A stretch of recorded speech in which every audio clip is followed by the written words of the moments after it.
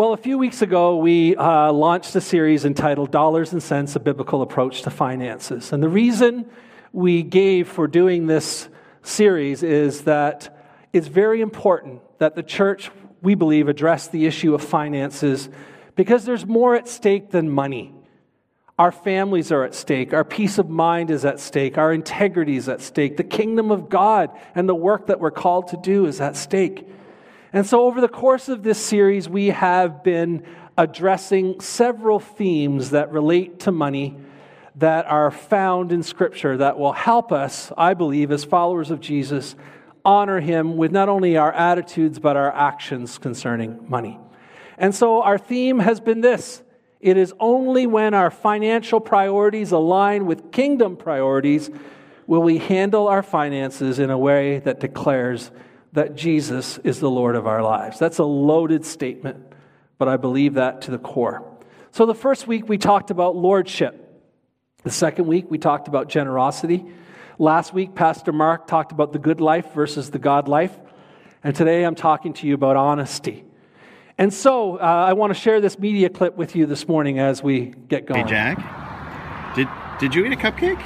No. You didn't eat a cupcake? No, I was at home. You sure you didn't eat a cupcake? No. I thought you maybe had a cupcake. No. No? No. Definitely not? No. Not like in the last couple minutes? No. No cupcake for Jack? No. Oh, okay. Now, I don't know about you, but I'm pretty sure Jack had a cupcake. I'm pretty sure Jack's lying about the cupcake. Now, while we laugh at Jack and his obvious lie, truth is, we don't like being lied to. We don't like liars. We don't like dishonesty. We just don't. Especially if we've ever been impacted or hurt by another person's lies. Because we've learned that lies spread quickly and they inflict damage and pain along the way. This is one of my favorite quotes from Winston Churchill. He says, "A lie gets halfway around the world before the truth has a chance to put its pants on." We have observed during this series that giving is not primarily about money. God doesn't need our money. You're thinking, did you really just say that? I did. God doesn't need your money. We need to experience the life-changing power that comes with giving and trust and faith and lordship more than God needs our money. And so when there's a problem with finances and giving, it's a sign really that there's a greater problem that's existing below the surface. It might be greed. It might be mistrust. It might be fear or selfishness or mismanagement. And so to address the issue of honesty and finances today, we're going to consider what some might call an unusual text. And it is an unusual text. One that we hope never repeats itself in the history of the world. It's the story of Ananias and Sapphira. And it's not about what happens when you lie about your offering. That's not what it's about. It's about what happens when we place our emphasis on what other people see. It's about what happens when other people's perception of us becomes more important than who we really are. It's about what happens when we hold back from total surrender to God while at the same time trying to give the impression that we're actually surrendering everything.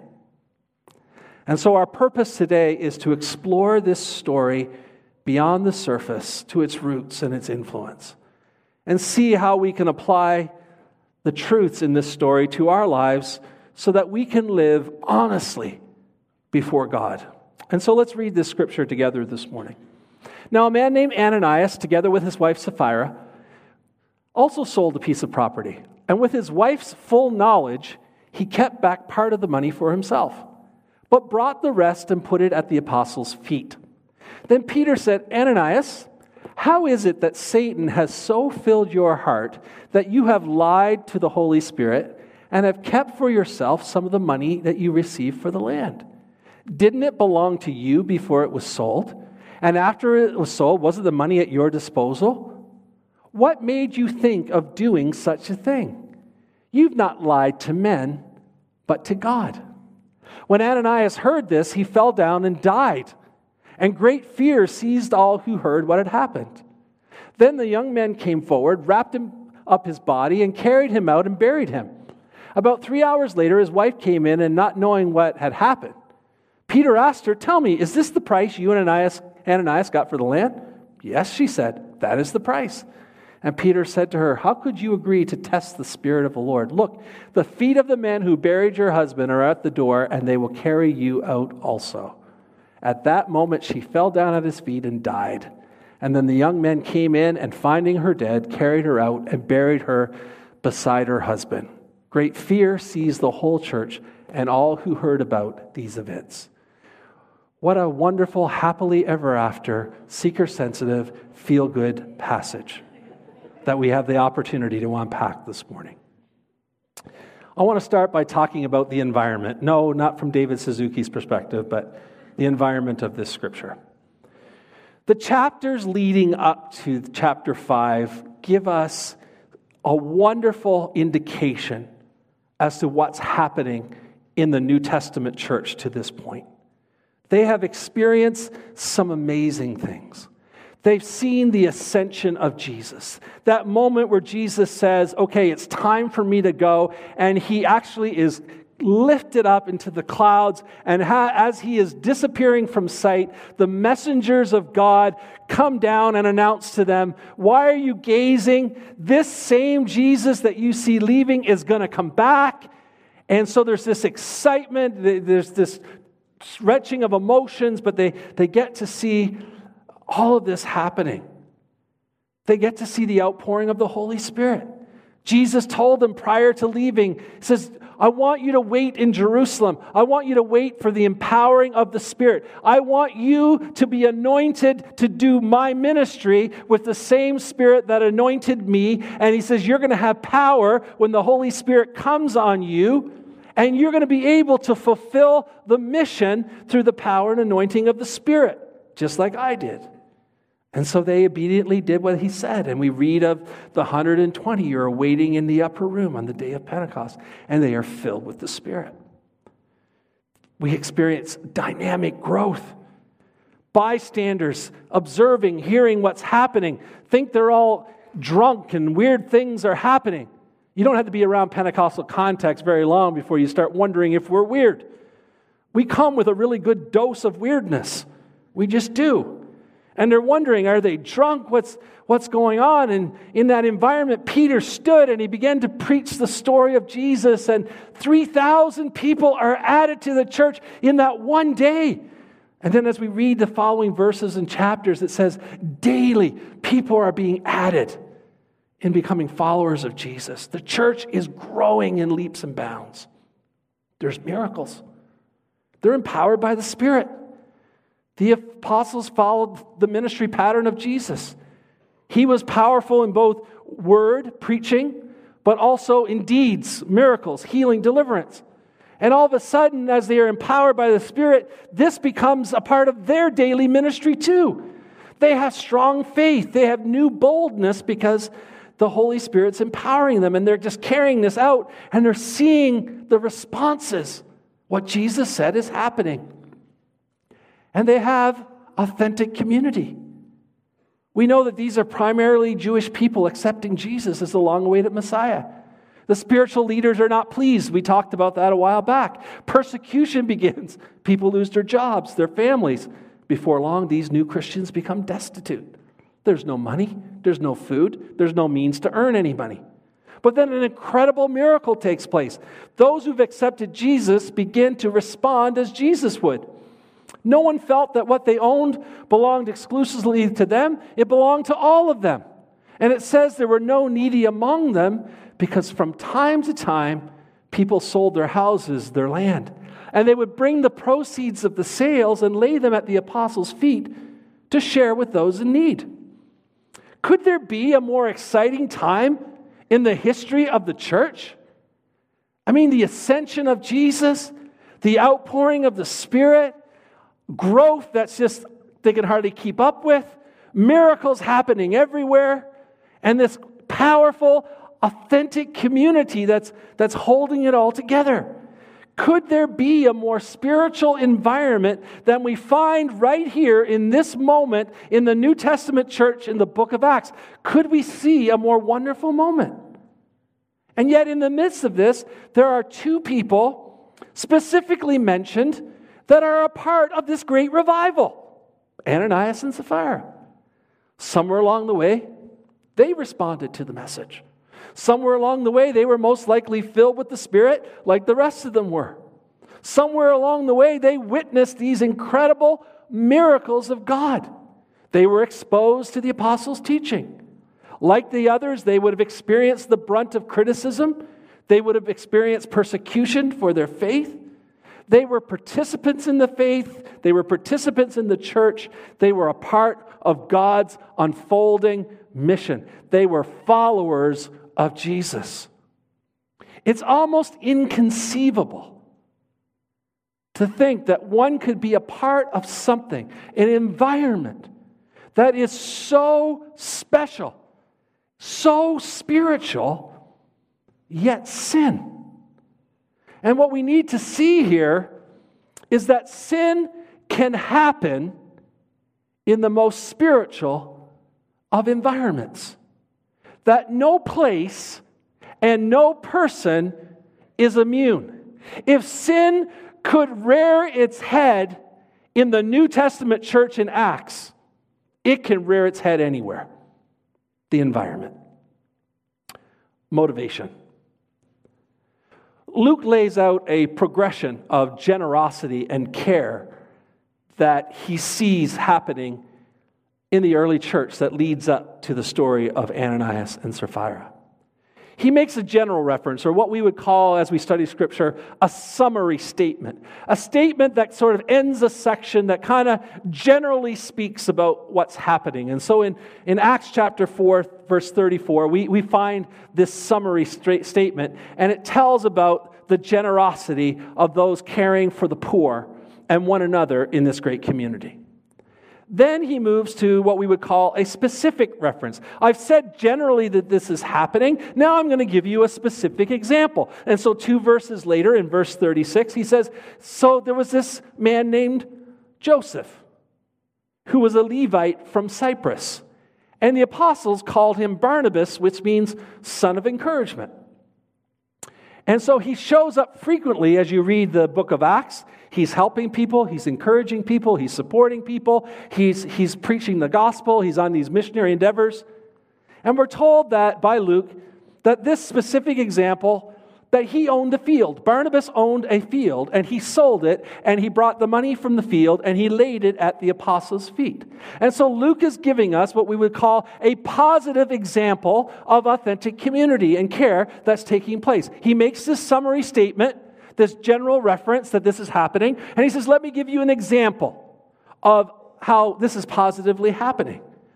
But then sadly, we have our main reference today, which is a negative example. He not only gives us a positive example, he gives us a negative one.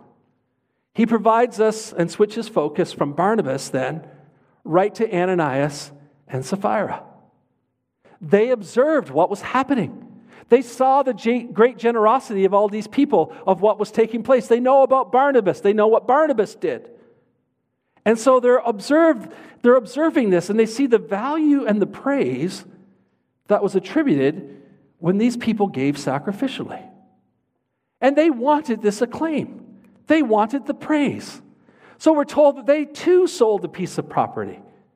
But then they met together and they decided amongst themselves that they would keep part of the proceeds for themselves. They came up with a plan that was a win-win.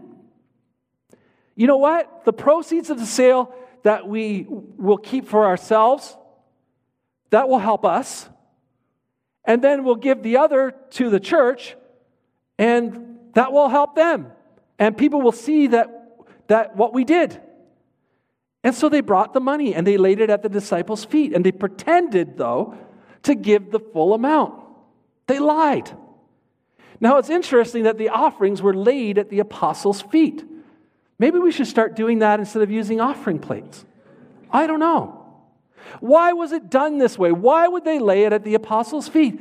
Well, because feet in this culture were not considered with high esteem. You got to understand, everyone's wearing sandals, they got calluses and bumps and dirt and filth and dust on their feet. I mean, it was a disgusting time to live. You talk about someone coming into your home and saying, just keep your shoes on. I mean, it's a mess.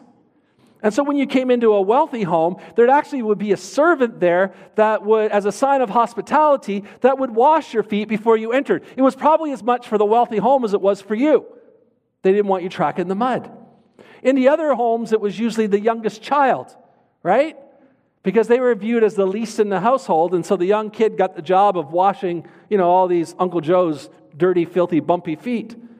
And so it was done reluctantly. Nobody wanted to do this. And that's why we have so many examples in Scripture of Jesus at a meal and a woman who is obviously sinful comes in and lets down her hair and washes his dirty feet with her alabaster perfume and her tears. And they're appalled. The religious leaders are appalled because she's sinful, but she's washing his feet with her hair. And it's just disgusting that she would do it. That's why we read in the upper room as they've all gathered as disciples to celebrate the Passover. Jesus notices, you all came in, you're all a part of me, but none of you would lower yourself to wash the feet. So guess what? I'm going to do it for you. And I'm going to model to you what real leadership and humiliation looks like. And so to kneel at one's feet was considered ultimate humiliation, ultimate surrender, ultimate reverence. That's why worship so often in Scripture is talking about laying at God's feet. It's humility, it's reverence. We see in Acts chapter 10, when Peter is preaching to the Gentile Cornelius, where he falls at Peter's feet, and Peter says, "What are you doing, stupid Gentile? Get up, I'm only a man. You can't fall at my feet." When people brought their gifts to God, they laid them at the apostles' feet. Whether it was a big offering or a small offering, they laid it at the apostles' feet. Because laying their gifts at the apostles' feet was like directly laying them at God's feet. Ananias and Sapphira were dishonest. And their actions were premeditated and deliberate. God didn't ask them to sell the field. God didn't tell them how much of the field that they were to bring. God didn't ask for any of this. They're motivated by recognition. They're motivated by acclaim. And they want it to be viewed in the eyes of the others in this young church as being spiritual people, when in reality, they were not spiritual at all. And then we see their consequences. See, there were some things that Ananias and Sapphira didn't fully grasp. They didn't grasp immunity. Being immersed in a spiritual environment doesn't make one immune to sin. Peter clearly stated to Ananias when he brought the offering, he says, "Ananias, Satan has filled your heart." They had personally experienced the life-changing power of God. They had personally experienced the power of the Spirit. They had personally witnessed the working of miracles. And somewhere along the way, it became easier to focus on looking spiritual than on being spiritual. Somewhere along the way, the sin of pride had been allowed to flourish in their lives. They didn't understand that they were not immune to sin. Secondly, they didn't understand honesty. They didn't understand that when you're dishonest before others, you are dishonest before God. When you are dishonest before others, you are dishonest before God. And so when they laid their gift at the apostles' feet, they thought they were dealing with a person. I'm just going to, this is Peter. We all know that he can have some, moments where his brain empties. We've seen it, right? And so it's just Peter. Peter would have no way of knowing any better Peter would be gullible. He'd appreciate the gift. What they weren't counting on was the Holy Spirit dynamic. That God, by His Spirit, gave wisdom and insight to those He put in leadership. The very act of laying gifts at the apostles' feet was worship before a holy God. It was not Peter. It wasn't the apostles. It wasn't the fellow believers that they were withholding from. It wasn't these people that they were lying to. They were withholding and lying to the Holy Spirit, to God. They didn't understand that. And they didn't understand death. The end result of dishonesty and sin is always death. Ananias and Sapphira came to Peter separately. And when Ananias came, he lied to Peter and he lied before God. Instantly he struck down, he died. Peter didn't kill him. Peter didn't put a curse on him. This is not Harry Potter or Lord of the Rings. His death was the consequence of his sin. He's lying before God. And the young men come and take him out and bury him. And his wife showed up. And she's unaware of what happened to her husband. And so she gives the same story because they had worked it out before they got there. And again, she lied to Peter and she lied to God. And she too lost her life. Now this seems a little drastic over a few dollars, doesn't it? I mean, really, like it's just a lie. Why is God acting so drastically? It's just a lie. Well, because God warns throughout His Word from beginning to end that sin always results in death. God tells us that from the beginning. When He created Adam and Eve and He laid out the groundwork, He just said, listen, stay away from there. The rest you can have, because if you associate with that, you will die. And so what do? They sinned. And now today, death is a part of creation. Death and sickness and evil and sinfulness. Why? Because they chose to do what God asked them not to do, and death came in. In Joshua 7, the armies are victorious, and God says, don't touch any of the spoil. Just leave it. But Achan decides he can sneak a little bit home. Takes it home, buries it under the floor of his tent. Because no one's ever going to know. Right? No one's ever going to know. I buried it. Well, they know because they're losing the battle. Innocent men are dying and all of a sudden it's like, God, what's going on? And God says there's sin in the camp. And they start to search it out, and they finally find that hidden in the floor of Achan's tent is a disobedience of taking something that God said, you can't have that. And not only did his sin result in the loss of life of innocent men on the front lines of battle, but it resulted in his own death and the death of his family. And that's why I always say, no one sins alone. Our sins always affect other people. Ananias and Sapphira, what a unique situation. The beginning of a significant time in the history of God's kingdom. This was the launch of the church. God is declaring the importance of true spirituality in His church. Jesus said, I'm going to build my church, and the church is being built. And it's important that the church be built with integrity and character and spirituality. These were young, vulnerable believers. Sin left without being confronted would have destroyed this young church, would have destroyed the movement. And so through this event, God helped them see the importance. Does it seem drastic? Maybe. But I believe this is what was needed to help the church see how important it is to live life honestly before God and to not allow sin to shape the DNA and the foundation of the church. So having said all of that, there are 3 applications that I want to make today as we apply this message to our lives. The first is spirituality. Folks, we are a blessed people. We've experienced amazing things in our lives. We know what it's like to experience firsthand the grace and forgiveness of God. We were sinners. We failed. We needed forgiveness and grace. And guess what? We got it. We know firsthand how Jesus can change a life and restore hope and give us a future where there's no future. We've experienced the moving of the Holy Spirit in our personal lives and in our families and in our church. We've heard of and seen miracles and healing and deliverance and answers to prayer.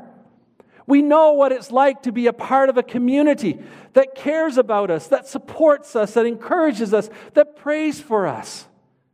We know what it's like to gather for a service like we did today and experience the very presence of God in our midst. We've proven time and time again that God is faithful. He can be trusted. He's always with us.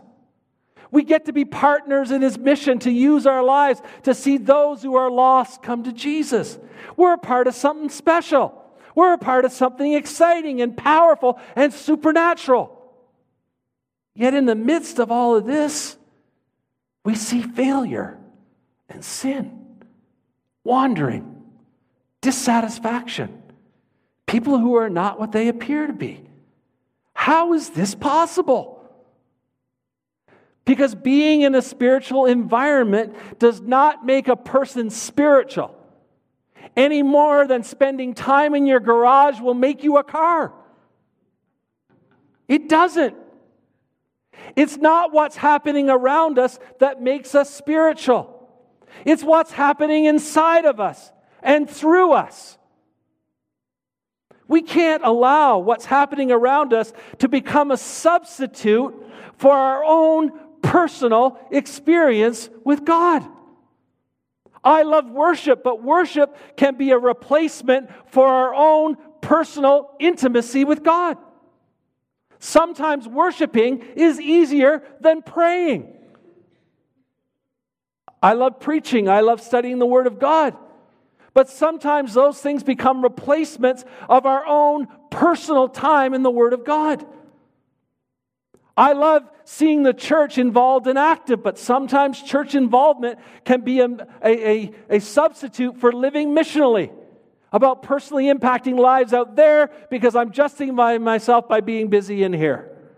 These are all important things, and they should strengthen our personal experience, but they should never substitute a genuine personal experience with God that shapes our spirituality. When our focus is on our surroundings and not our personal spirituality, we're vulnerable to fail. Secondly, surrender. What is the motivator of your spiritual life? Are you motivated by the character of Jesus and long more than anything in the whole world to become like Him? Are you motivated by a passion for lost people and would do anything to see them come to Jesus? Are you motivated by a promise of joy and satisfaction and peace that comes from God when we surrender to Him? Do you really believe that you're only really truly find life when you lay your life at His feet? Do you really believe that you only have when you give it all away? Do you really believe that to be the greatest, you have to become the least? Do you really believe it? Or are you holding something back today? Perhaps you're here and you want to surrender. You want to surrender more than anything, but you just can't seem to do it. You just can't. You want to give your whole life to Jesus, but you find yourself holding parts of it back. You're not ready to really lay it all down yet. Folks, we need to remember that when we give our lives, when we give our finances, we are laying them at the feet of Jesus as an act of worship. You may have noticed, and we've highlighted it, we do offering different around here. We now start from the back and come to the front instead of the front and going to the back where we, undercover sneak it out of the building. We now bring it to the front and we pause to pray. Why? Because we believe that giving is an act of worship that can't just be, going on here. It has to be elevated. Because when those ushers stand here, we are symbolically laying our sacrificial giving at the feet of Jesus. That's what we're doing. And when we lay it down, and some of us need to learn this, when we lay it down, when that plate goes by and you let it go physically, you have relinquished ownership of it. And maybe some of you need to understand that. And then those whom God has put in positions to be the stewards, to be held accountable, to administer it in a way that honors Him and fulfills His plan, they then take responsibility for it. Now, I want to just share with you, just very briefly this morning, some abuses that need to be avoided. Things that I've seen in 30 years of ministry. A number of years ago, I was teaching at the campus in Toronto. I was teaching a church administration course. It was all the nuts and bolts of administrating and leading a church. Everything from constitutions to how to do a funeral, a wedding, to finances, to budgets, to you name it. I had a student in my class. It was a second-year class. He was a married student with kids. And he just loved the course, and he was a sponge. He just would ask me after class all kinds of questions. And then a church called him. It was a small church that had a hard time getting a pastor. And they called him and asked him if he would consider leaving his studies to come pastor their church. And so he did. He left his studies, and he went off to pastor this little church with his wife and kids. And he would be calling me constantly. And I'm okay with that. Weirdly, I am. Because I believe God put me on this earth to mentor other people. So if you need to call me to get help, I'm always here for you. And so he would call me a lot. And one day he called me and said, you know all the stuff you taught me in the class? Hey.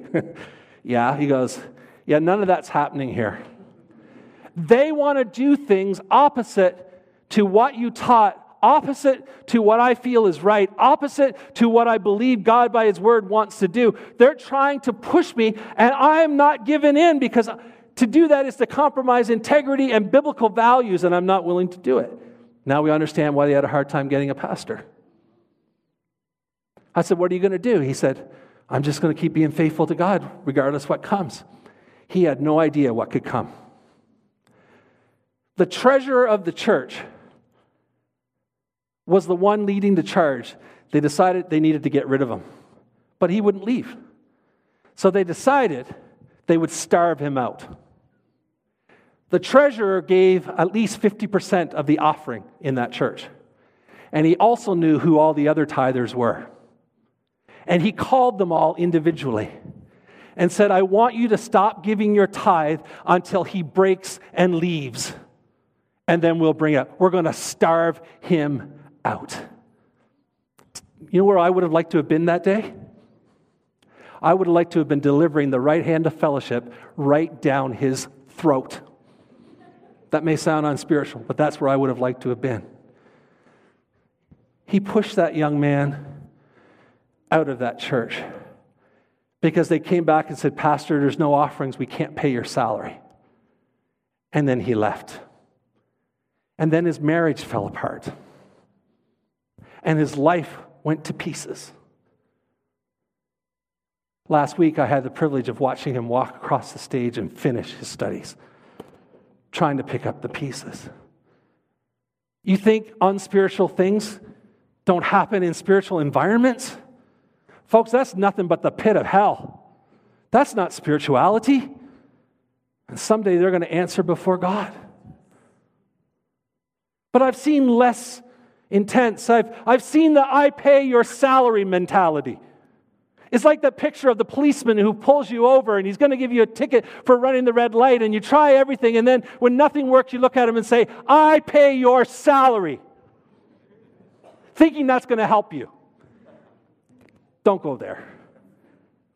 Because I pay my taxes. So therefore, I should be able to get to do what I want to do. Do you know how many times I have been reminded in 30 years that it's us who pay our tithes that pay your salary?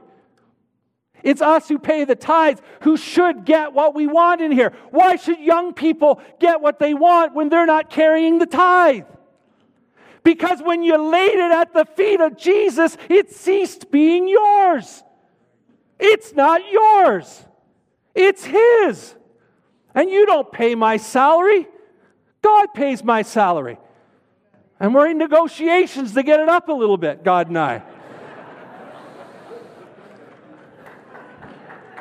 It's not yours. It's not yours. You may reach a point where you don't like me or the future of the church, and you just say, I'm going to take my toys and go home. Fine. I'm going to hold back my tithe because I don't like what you want to do.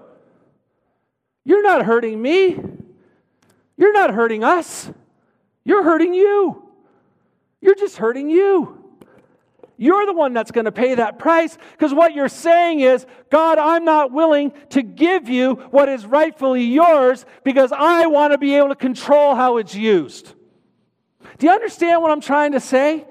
I'm not saying, give it to the leadership team and let them abuse it without accountability. We have accountability systems. That's not the point. The point is, when you lay it at the feet of Jesus, it's no longer yours. And you don't get to use it to manipulate to get what you want. Surrender. When we give it, we let it go. And it's now His. Death. Let's end with death. Outcome. Romans 6:23 says, for the wages of sin is death, but the gift of God is eternal life in Jesus Christ our Lord. Folks, sin always brings death in some form or another. It may not be physical death as the consequence for our lack of giving, our lack of spirituality, our lack of surrender. But there are other deaths that we can experience. When we are sinning in our lives, when we're not living honestly before God, there's financial death, wrong spending priorities, greedy, lacking trust in God's care, holding it all back. We try to hold on. We try to control it ourselves. And where do we find ourselves at the end of the day? No further ahead. We have relationship death, dishonesty in our relationships. Sin destroys relationships and trust.